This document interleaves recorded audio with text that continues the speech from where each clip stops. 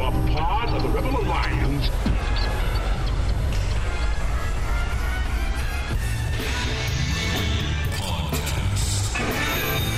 The idea of this podcast is simple: discipleship. We want to bring the gospel message about how to interact with your coworkers, your culture, your friends, everyone around you in a biblical way, which is, in essence, discipleship. What did Jesus do when he came to this earth? He took the devil's stuff. The Bible actually teaches that the world is becoming increasingly covered with the knowledge of the glory of God. That should change everything in the mind of a Christian. Instead of thinking about all the ways society is failing, we should think about all the ways society must be, as Psalm 110:1 tells us, put underneath the feet of Jesus in victory. The Rebel Podcast. We would be honored if you would join us. Welcome back to the Rebel Podcast. As always, you got P. Nate and the Weak Link Pooty. I've decided that's my new nickname. Can't be the weaker vessel. I'm the Weak Link.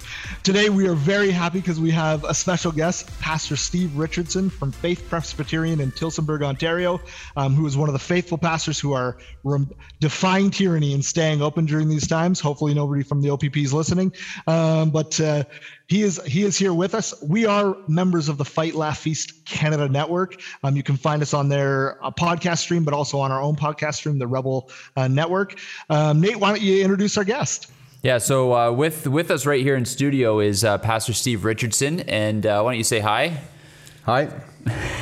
Steve and I just recently, I guess, got to know each other through the Reopen Ontario Church's efforts, the Niagara Declaration, the Liberty Coalition. Steve and I were some of the few pastors that were open and kind of fighting against this stuff. So Steve and I have only known each other maybe about 3 or 4 months, but have come to appreciate each other's ministry, come to appreciate what we're doing. And you blog, and you've blogged quite a bit through all of this. So why don't you tell people kind of about your church a little bit, about your time there, and about your blog and where they can find it. Yeah, so we obviously, pastors who gather their churches these days find each other. Yep. And it's been a real blessing. I mean, we get together, and I think the bond is immediate and obvious. Yeah. So, we're in Tillsonburg. We're part of the Associate Reformed Presbyterian Church. Blog is canadarevival.blogspot.ca, so that's a little bit of a mouthful. We're not far from your congregation, but we're also open and meeting so far. I'm thankful for the Lord's mercy in that. Yeah, and in a lot of ways, Steve and I have a lot in common because we're watching a lot of our good friends getting hammered in the news, friends out in Calgary spending nights in jail. And Steve and I are here enjoying a little bit of relative peace. I mean, we get hassled and visited by the police often, but we haven't taken the same beating as some of our friends. So we find ourselves in a bit of a refuge area here. Yeah. We're thankful for that, but certainly trying to be a bit of a help to some of our brothers who are being persecuted a little bit more strongly. Yeah, absolutely. I think both of us probably feel like when we hear of what is happening and what's going on elsewhere, that we want to jump in and be part of the fight. And so I guess one way we can do that is writing. Yep. And keeping our churches open. That's right. Podcasting and just trying to get the word out there. What we wanted to talk about is both Steve and I saw this article in the Calgary Herald. So for those of you who have been sort of trying to follow along with everything that's happening in Canada, Alberta, which has otherwise been known as sort of the most conservative province in Canada, has really sort of been ground zero for the persecution of the church right now, which is pretty amazing to me. I say it to my American friends all the time, like this happening in Alberta would be like this happening in Texas for them, right? In the Calgary Herald, what you have is a editorial by a girl named Licia Corbella, I think is how you pronounce that. She wrote this article. But what caught our attention is that Pastor Ray Matheson, who is a pastor at First Alliance Church in Calgary, was the one who was sort of interviewed. And what he was asked was what he thought about these pastors who are defying COVID measures. And so it caught my attention, obviously, because I'm part of the Alliance, the Christian Missionary Alliance. And so I felt the need to respond. But in many ways, this article is not unique. No. There's a lot of the arguments that we're going to kind of pick apart in this article, and some of the things that you're going to hear us say is pretty standard in terms of all the evangelical leaders who are condemning those of us who are trying to resist right now, wouldn't you say? Oh, absolutely. Yeah. So this article, it's called Defiant Alberta Pastors Defame and Blaspheme Jesus with Their Actions. I mean, it doesn't get any stronger than that. Those aren't the words of Pastor Ray Matheson. Those are the words of the author, Miss Corbella. But basically, what she is talking about, she kind of summarizes what's gone on with Pastor James Coates, who was eventually arrested. But I want you to get a sense of the language she uses. So it starts off, she says, there are about 3,100 churches in Alberta, and pretty much the only ones we hear about are the two that have repeatedly defied public health orders. First, there was Edmonton Area Grace Life Church. Its pastor, James Coates, was eventually arrested and jailed for refusing to adhere to COVID-19 health measures. The measures required that no more than 15% of the church's building capacity be filled with people, and everyone is to be masked. Eventually, authorities were forced to put up an unscalable fence around the Spruce Grove building to prevent the defiance from taking place. Neighbors of the church say that they are being verbally accosted by the parishioners. Now, I just want to pause there because this is the opening paragraph of the article.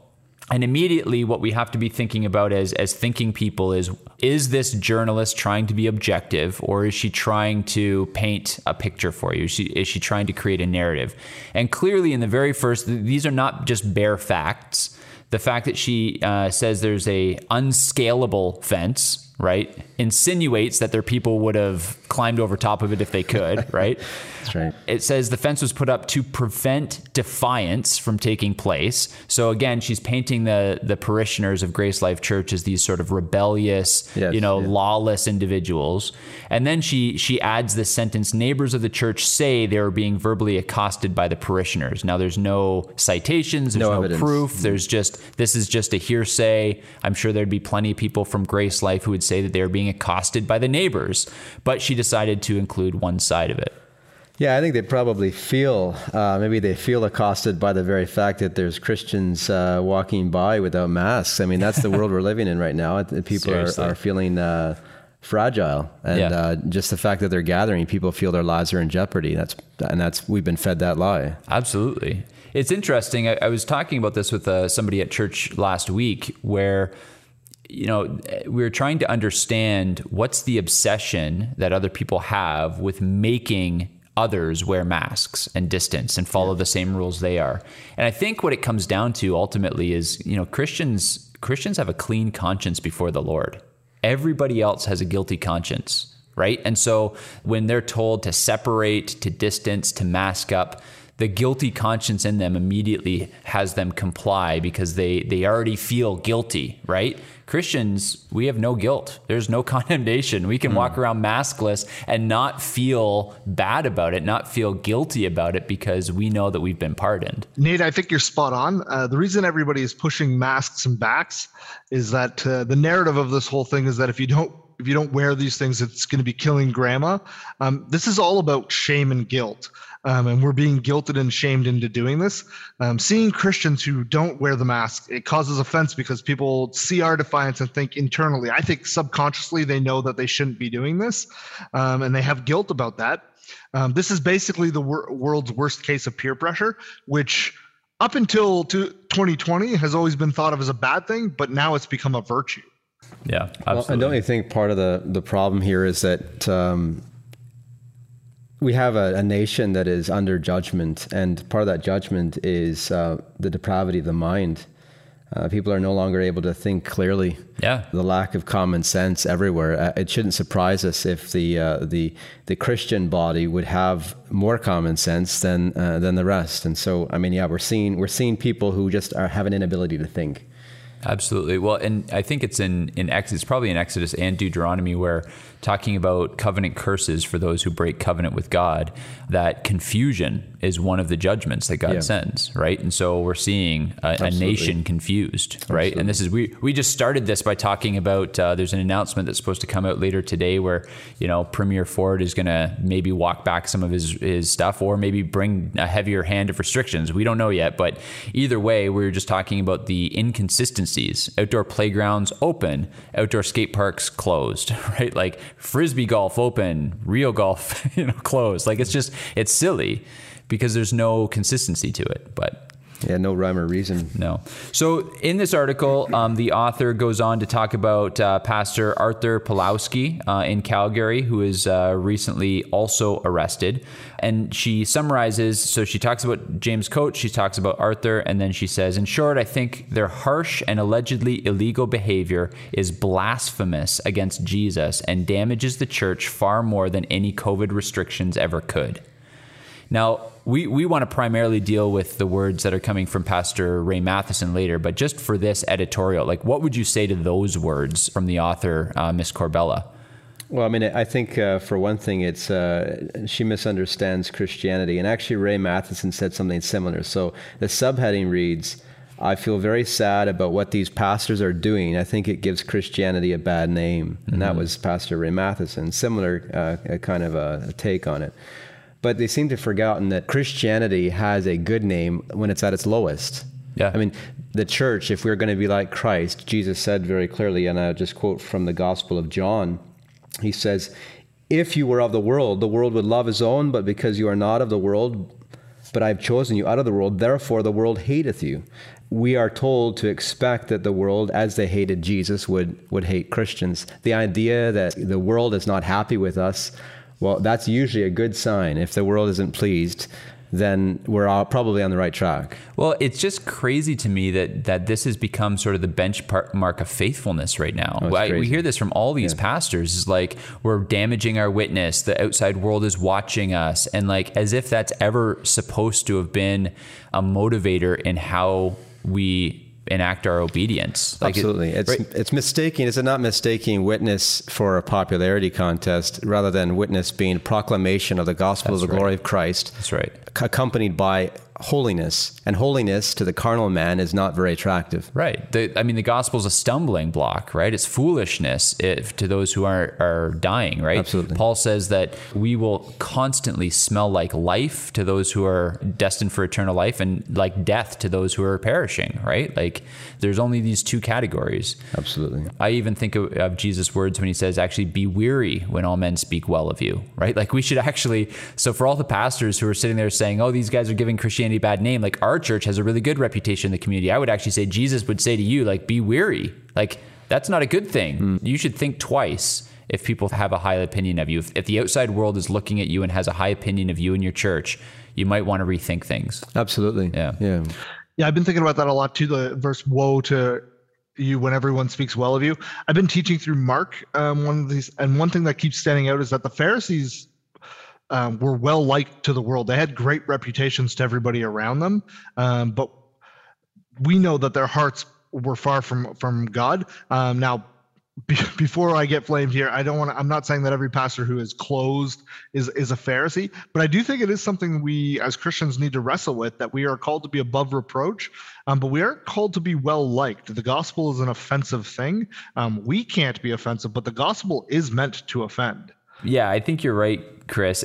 It's interesting that, I mean, you brought up the Pharisees, so I'll run with it, but I think the Pharisees were condemned by Jesus because they kept the outside of the cup clean and they didn't clean the inside of the cup. And I think that's what when your primary concern is what the unbelieving world that is watching you is going to think, you're concerned about what the outside of the cup looks like, not the inside, right? And so I think that's the fallacy that a lot of these people make.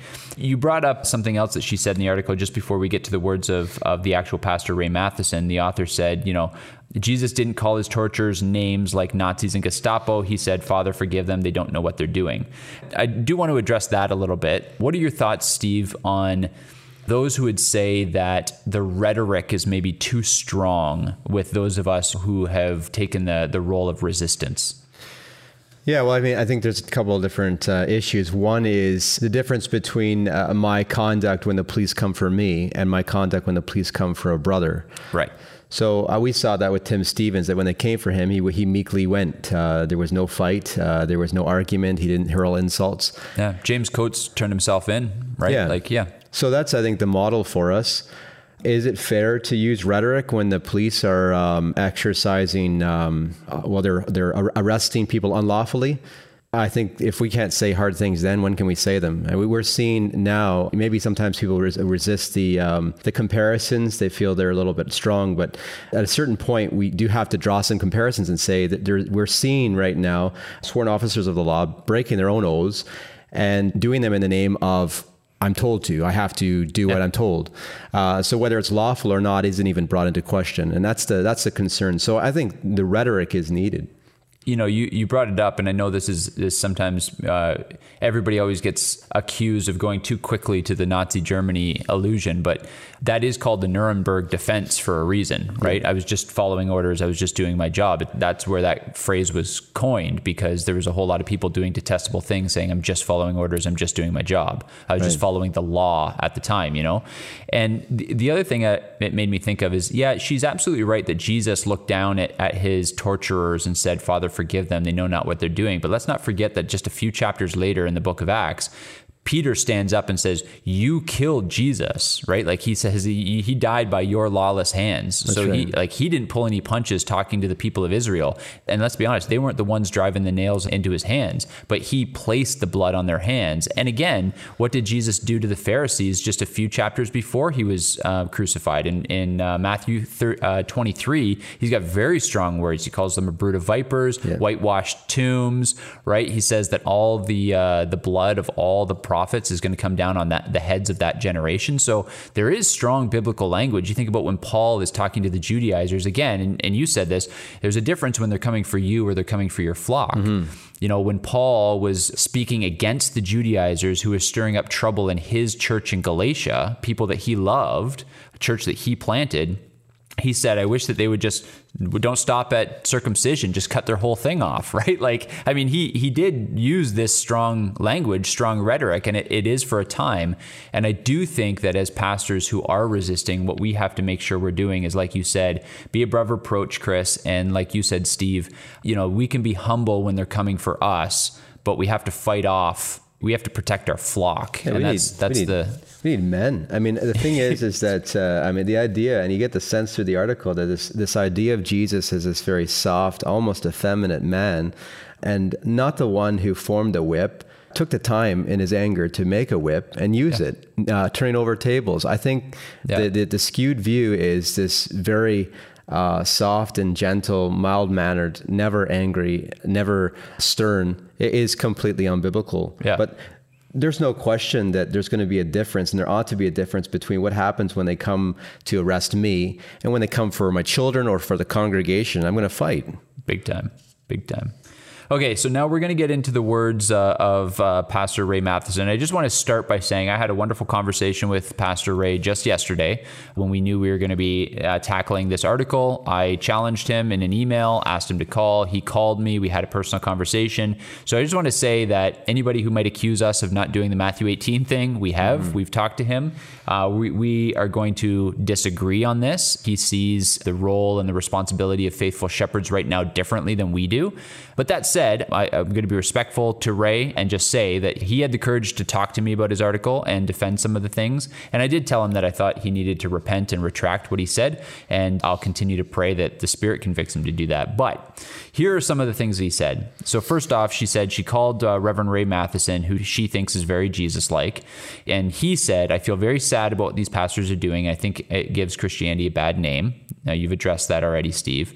Does she know Jesus, this woman? I mean, because she said he's like Jesus. I'm just wondering if she would recognize Jesus.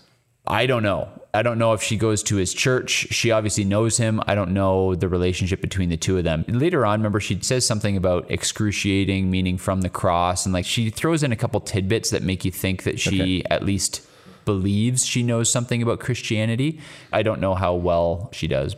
So one of the first arguments she gets to, that Pastor Ray Matheson gets to, is he says he was quick to point out that there are times when the church must rebel against authorities, just as Reverend Martin Luther King Jr. did as he led the civil rights movement, or how William Wilberforce did in his long fight to abolish slave trade in the British Empire. You had some thoughts on this that I thought were really good, Steve. What are your thoughts on him saying, okay, well, there is a time to rebel, and then use MLK and William Wilberforce as his examples. Yeah, I thought it was telling. It was startling to me because so we're going to allow some room, a little bit of latitude for maybe the possibility of some civil disobedience, but we'll cite Martin Luther King Jr. and William Wilberforce. Not anyone from Fox's Book of Martyrs, not the Covenanters, not John Bunyan, which is telling. Mm-hmm. Who benefited from the efforts of, say, a Martin Luther Jr. King? It was man. Who benefited from what John Bunyan did, his defiance? Jesus Christ. Christ did, yeah. And I think that's why, sadly, I think that this shows, again, the man-centered way in which these people are thinking. I don't want to put words into his mouth. I don't know what's in his heart.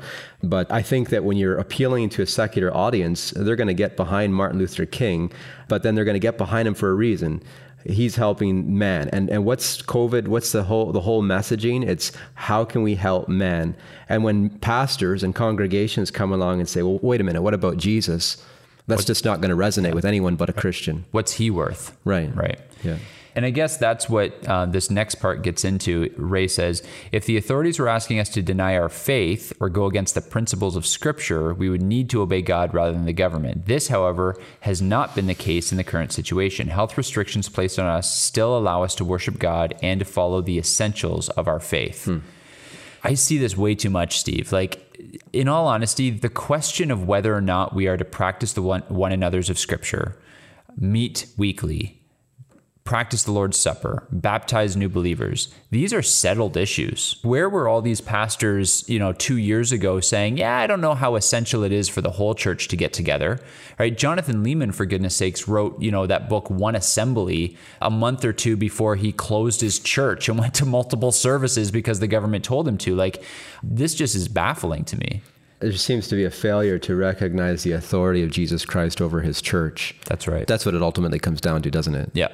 Well, these people can, and there's many points that just to me seem confusing. For example, the author, I believe, raises the issue of buildings. Well, what's the big deal about buildings? Well, we never said it was about buildings. It's about gathering. Right. So there's a few, I think, red herrings in there. In terms of not asking us to go against anything in Scripture, I think I want to get some of these pastors together and just say, are you commanded to lay hands on the sick and to pray for them? Right? Yeah. Are you commanded to be hospitable? Are you commanded to greet one another with a holy kiss? Are you these are commands in Scripture, and none of them have a caveat, right? Well, none of them say lay hands on the sick unless it's a respiratory illness that's transmitted fairly quickly through personal contact. Yeah, and absolutely. And back to the issue with Martin Luther King and man-centeredness, maybe the argument we're continuing to hear is, well, we've got to keep the fifth commandment. We want to honor those in authority over us. And we want to keep the sixth commandment, which we're being told we are because we're saving lives. Right. What about the first four commandments? What about the requirement to worship God? I mean, the essence of the great commandment, we're called to love God with all our heart, soul, mind, and strength. We can't do that apart from keeping the first four commandments. Well, how do we keep the first four commandments if we do not gather together to worship God? It just doesn't happen. That's right. And it doesn't happen because God said it must happen. He's told us we must gather. He's told us what must happen when we gather. And what we've said well, not us, I don't think you said it, but what we're hearing people say, ministers say is, well, if the government asks you nicely, then you got to listen to them. Right. Regardless of what Jesus Christ has said about his own worship. That's right. This is a question I think pastors who say they need to obey the government need to answer for themselves. You guys are both pastors, so I'm just going to put you both on the spot and ask you guys. So this week, a government official walks into your office of the church this week and says, you guys can stay open as long as you want. You can have as many people as you want, as long as you preach Calvinism and the gospel, and you do it from the book of James. All things that we would normally be happy to do and gladly would do, but because they're forcing you to do it, would you do it? I would say, no, thank you. Yeah, I think maybe I would immediately pick another book, wouldn't you? I mean, if I wasn't right in the middle of James already, I think I would stop preaching James and preach something else. Yeah, I wouldn't stop preaching Calvinism, but and this is the point, right? Is that there is a complete lack of understanding about, and you said this, the supremacy of Christ over his church. Yes. He's the head of the church, period. Amen. Yeah. And this irreducible, this idea that all that's needed is, first of all, that we're allowed to go around saying I'm a Christian, and as long as I'm allowed to share the gospel on their terms, I mean, it has to be on their terms, but as long as I'm still allowed to do those two things, anything else is game, and they're allowed to say no. That's madness. On that basis, Daniel should never have prayed. That's right. And Shadrach, Meshach, and Abednego should have just gone along with the program, because as far as I know, in both cases, everyone was required to obey. In both cases, those men were still allowed to identify themselves however they wanted. Yeah, absolutely. So just to connect the dots there, I think that Chris is connecting is, at the end of the day, yes, can Christians faithfully meet in homes in smaller groups? Yes, absolutely. None of us would say that the underground church in China has been unfaithful all these years. Absolutely. The difference is when the government comes in and says, this is how you shall run your church. That's the difference. So it would be worth discussing why we have chosen, because that's part of the objection. I got the sense in this article, I've seen it in other articles, this idea that, well, why don't these people just meet in a home somewhere? Mm-hmm. Why are they being difficult? Why are they still gathering in that church building? So, yeah. So the first thing I would say, because I've had several pastors, friends of mine, brothers I love, who have said, you can just meet in homes, right? Like, we don't have to be meeting in a building. And my initial, because right now we're in lockdown in Ontario, like full-blown lockdown, you can't go into another person's house. And so I said, oh, are you guys meeting in homes? Well, no, we're not doing anything right now. It's like, okay, well then what are we even talking about here, right? What we're talking about is the difference between how you are resisting, because either form of it is illegal. That's right. So I'll answer it, and then I'd love to hear your thoughts as well, Steve. We've thought through this and talked through this and prayed through this as elders as well. In my mind, I think there's something that's beautiful about the shepherd of a flock placing himself between the authorities who are acting in a tyrannical way and those under his care. So we're meeting at the church building because I and the other elders want to take the responsibility and take the burden of punishment. If we were to meet in other homes, we would want it to be in elders' homes, but the church size is such that we wouldn't fit in just 8 living rooms. We'd have to get into more houses than that, which is putting other people at risk. That's right. And as shepherds, we want to mitigate the risk for our congregants. We want to allow them a place of refuge to come. And so we want to take the burden of responsibility. We want to be the ones to get punished if it comes to that. Yeah, no, I completely agree. And the other thing I would add is that there is a place to fight, right? There's maybe third generation away. Maybe our kids will have to do these things differently. But right now, these things are not in the books. They're not written into law. That's right. And so if we won't fight now, it's game over already. So this is our chance to really stand with brothers who are standing and say, no, you can't take these things from Christ. You can't take these things from his people. That's right. And maybe in 20 years, maybe a lot less, we will have to be in secret. But for now, we stand and fight. Yeah, I would agree. And we've talked a lot about that. There's, in Matthew 10, it talks about if you're persecuted in one town, flee to the next. There is a theology of fleeing. There is a theology of retreat. But certainly for us, as we pray and as we discern these things, as we try to understand the times in which we live, we don't think it's time to cut and run yet. We don't think it's time to go underground yet. I think it's time to fight. No, that's right. And really 20 years is, I really ought to have said 20 days. I mean, the reality is that we're all on the very brink of having to do something. And right now, I mean, we fight for now, but we may be underground in a matter of weeks. Absolutely. Yeah. And every good pastor who's thinking ahead has contingency plans for where they go if. But for now, we stay and we fight. And I do want to say as well, I think that the commands of Scripture are such that the people of God, the local churches, are to assemble in their entirety, right? So when you look at the Old Testament, first of all, God was not swayed by Pharaoh's suggestion that just the men can go and worship, right? Like God told Moses, go and tell Pharaoh, let my people come, assemble before me and worship me on the mountain in the wilderness. And Pharaoh said no. And eventually, after a few plagues, Pharaoh said, well, just take the men. God didn't want just the men. God wanted all of his people to come and assemble. That's always been the heart of God, is all of my people. So then you get into the New Testament and you get the teaching of all of these household churches being set up. And people are quick to say, oh, they met in houses. Yeah, they met in houses, but their houses back then had very large outdoor courtyards, and that's where they met. This is why wealthy women like Lydia became such important people in the church. Wherever Paul went, it seemed like there was a wealthy woman who ended up housing the house church because they had these large properties. Anyway, then you get this teaching of Paul where he's saying, like, an eye can't say to an ear, we have no need of you. Like, when you start breaking up, inevitably you're losing an ear, or you're losing a pinky, or you're losing an eye, right? These are all members of the body, and they're meant to all come together.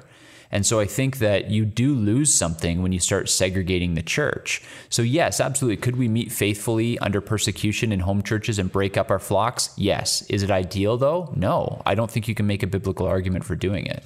Yeah, and there's a way to do it too. I mean, in the ordinary course of things in the last however many years, we look back and we see that not every church has reached mega status. At a certain point, churches decide, well, it's time for us to divide. It's time for us to plant. That's what we do. So what we do is at a certain point, whether we've reached the building capacity or we've decided we're going to rebuild, but at a certain point, generally churches will say, okay, we're going to plant another church. And that means we're going to need another pastor. We're going to need elders.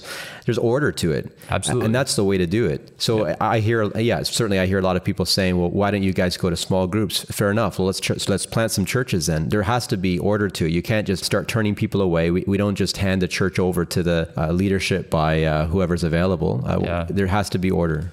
Well, and the capacity limits are one of the more frustrating parts of some of these restrictions, because, like, how do you tell somebody, Jesus said, come to me all who are heavy burdened, not come to me the first 10% of all who are heavy burdened, right? Like, at some point, those capacities are always turning somebody away. And Jesus had very harsh things to say about those who would turn people away from the kingdom, right? Speaking of children, he says, better to have a millstone tied around your neck and thrown into the ocean than to block any of these little ones to come to me. Well, we are all the children of God. So those are harsh words. Yeah, and I find it interesting, almost as a sort of almost a seal of God's approval, that when we went into lockdown and we found ourselves gathering in spite of that, gathering under risk of civil penalties, that we had a number of times where somebody would come in off of the street, essentially, somebody who wouldn't ordinarily come. And we don't see this a lot. In fact, it's very rare for us to have just drop-in guests at our church. But during this period, we have people coming in who have no knowledge at all of Jesus Christ and the gospel. That would not have happened, obviously, if we had limited the number of people who could come in. We would have had to turn them away. Yeah, that's right. That's right. So I guess that makes me want to transition here to something I wanted to, I think some of what Ray said needed to be responded to, but I think beyond that, what I wanted to kind of talk a little bit about is just, Chris said this really well when we were talking earlier. He said a lot of the faithful churches and pastors have been praying for revival for years. And I guess it's our fear that so many, and maybe it's not, maybe it's an unwarranted fear. All the churches that God wants open during this time are open, but I think there's a lot of churches that are missing out on something special. And so you're just talking about, being open during lockdown. What did your church experience when you guys were open in, I guess, defiance of the stay-at-home orders? We have found that in gathering during those periods, the worship has never been sweeter. The sense, well, first of all, no one is there who doesn't want to be there. People know in coming there's a price tag attached, very likely. It's certainly not been the case. We haven't had fines yet handed out indiscriminately to the congregation, but certainly they know that's a possibility. And so when they come, there's something very different about the atmosphere. It is precious. The worship has been like it's never been before. Generally, the preaching has been, with God's help, been better. It just seems that the Lord is at work in a way that is so precious. So I remember the last lockdown actually articulating this, saying, I didn't really want the lockdown to end. Right. And it's been a mix. It's up and down. I'm sure you've had the ups and downs as well. There's the issue with the civil authorities, which is obviously a bit of a weight, but then of course the criticisms from the church. For us anyway, the experience has been very much like we've been praying for. We have seen, even the other night in gathering together, a group of us. That was great. Precious time of prayer and worship together. Yeah, it was. I would echo all those things as well. I think we've seen, it's not about numerical growth, but we have seen numerical growth like I haven't seen in my previous many years of ministry. And I don't say that as saying, oh, isn't it great to have a full church? But the people who are coming, and I think the immediate assumption is that all the people who are at the anti-mask rallies are the same people congregating and filling up churches that are open right now. And that's just not the case. It's not a freedom rally atmosphere at our church on Sunday mornings. People are there to worship Jesus. People are there because he is worthy. People are there because they've counted the cost. And the people who are coming, I mean, they're broken people who need the body, people who have not hugged loved ones in a year, people who come in and lockdowns have weighed very, very heavily on them because of domestic abuse, because of substance abuse, because of depression and anxiety and fear. And these people are coming in and finding refuge, finding rest for their souls. It's a beautiful thing. I can't tell you how many people who come in for the first time. I was going to ask you about that. And they come in and they just start crying. They watch people hugging and they watch children playing together and they just start crying. Yeah. I was going to ask, because I assumed that you had the same experience. We've seen the same thing. Yeah. People who have been missing, like you said, on one hand, the fellowship, the normalcy of it, and then the worship of God. I mean, they have longed for that. Yeah. And so people at times are just overcome. Absolutely. And the singing is just so awesome. It's never been better, eh? Yeah. It's like I'm waiting for the roof to crumble. You know, it's so good. Wouldn't you say, Chris? Yeah, as a worship guy, absolutely. I just want to touch on that. I think the idea, like, I'm not a pastor, so I see it like from in the congregation, and like you can feel the spirit of just love that people have when they come in, particularly since the measures have gotten harsher and harsher. It almost seems like the joy of gathering together gets increased every single week. Every Monday or Tuesday, I get texts from people being like, how great was Sunday? I can't wait to do that again. Simply because every week seems better and better. I think there's something really dynamic that's happening with that, because the measures that are being put in place by our government are stay at home, stay away from people, don't hug your loved ones, don't be in community, which is all anti-gospel. So like, we're created to be a people together. We're created to be in fellowship together. We're created to be in community. We're created to gather. We're created to sing. We're created to like be in each other's lives. And so I think we see when people have gone away, because we have members of our church who have stayed away and then come back since we've been open, and they like you said, Nate, they break down in tears. They're overcome with the joy that it is to meet together, because the government restrictions are keeping us from living the way we're designed to live. God has created us in these ways. And then so when they come back to church, all of a sudden their soul, one, is in line with obedience to God, but two, simply like on a functional level is doing what it's designed to do. And I think that just like overwhelms people. We should do a whole podcast on that one time, because I do think that these measures are kind of a two-pronged attack. It's an attack on how God made the world, and it's an attack on the image of God in the soul of man, right? Like, so these restrictions, they cover our faces, right? Our faces reflect the image of God. These restrictions keep us out of community. Well, we serve a triune God who is a God of community, right? It keeps us from being hospitable, right? Being together, incarnationally together with other people. Like, it denies all these fundamental tenets of our faith, which is what you were saying, Chris. And like, it is such an attack on the heart of the gospel and the heart of the Christian faith.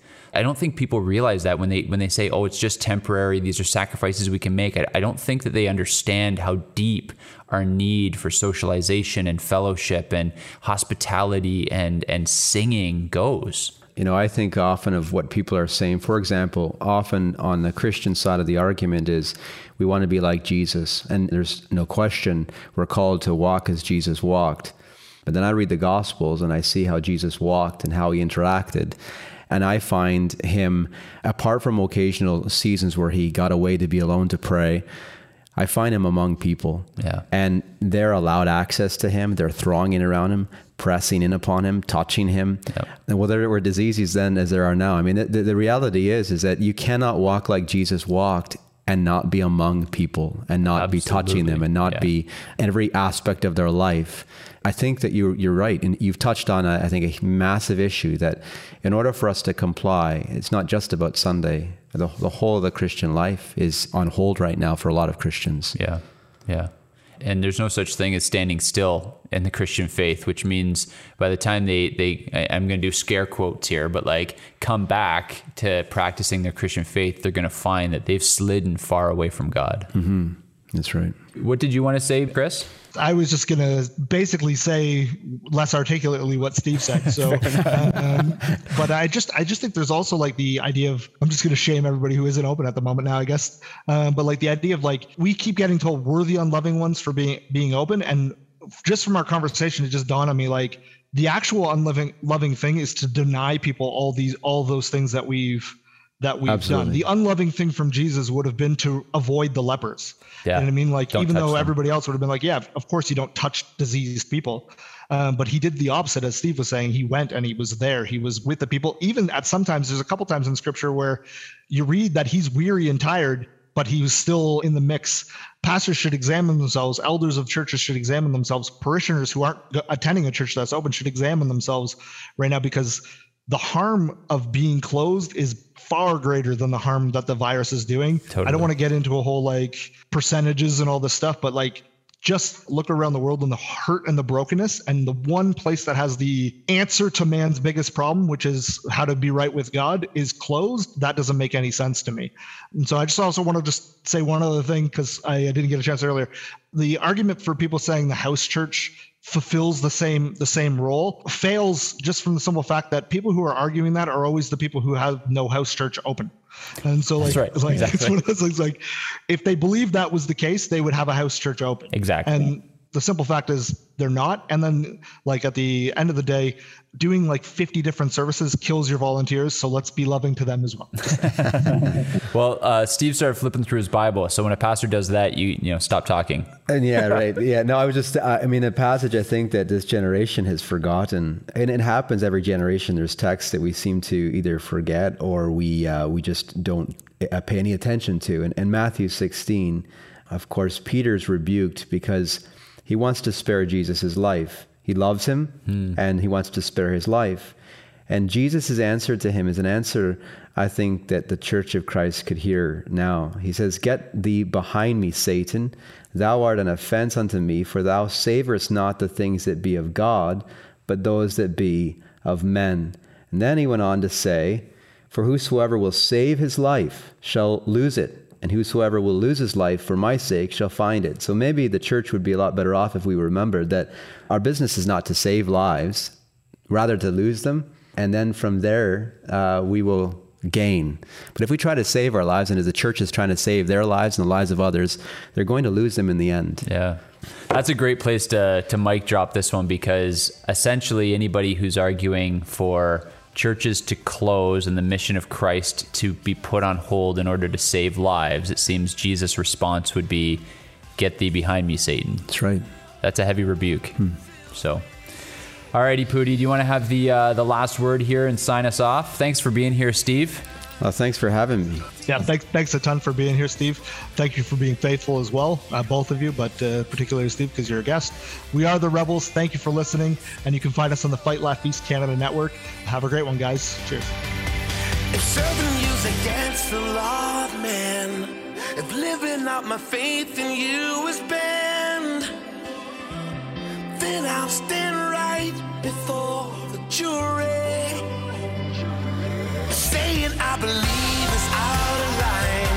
If I'm judged, 'cause I'm gonna give my life to show the world the love that fills me. Then I wanna be guilty by association, guilty of being a voice proclaiming your ways, your truth, your life. I'll pay the price to be your light.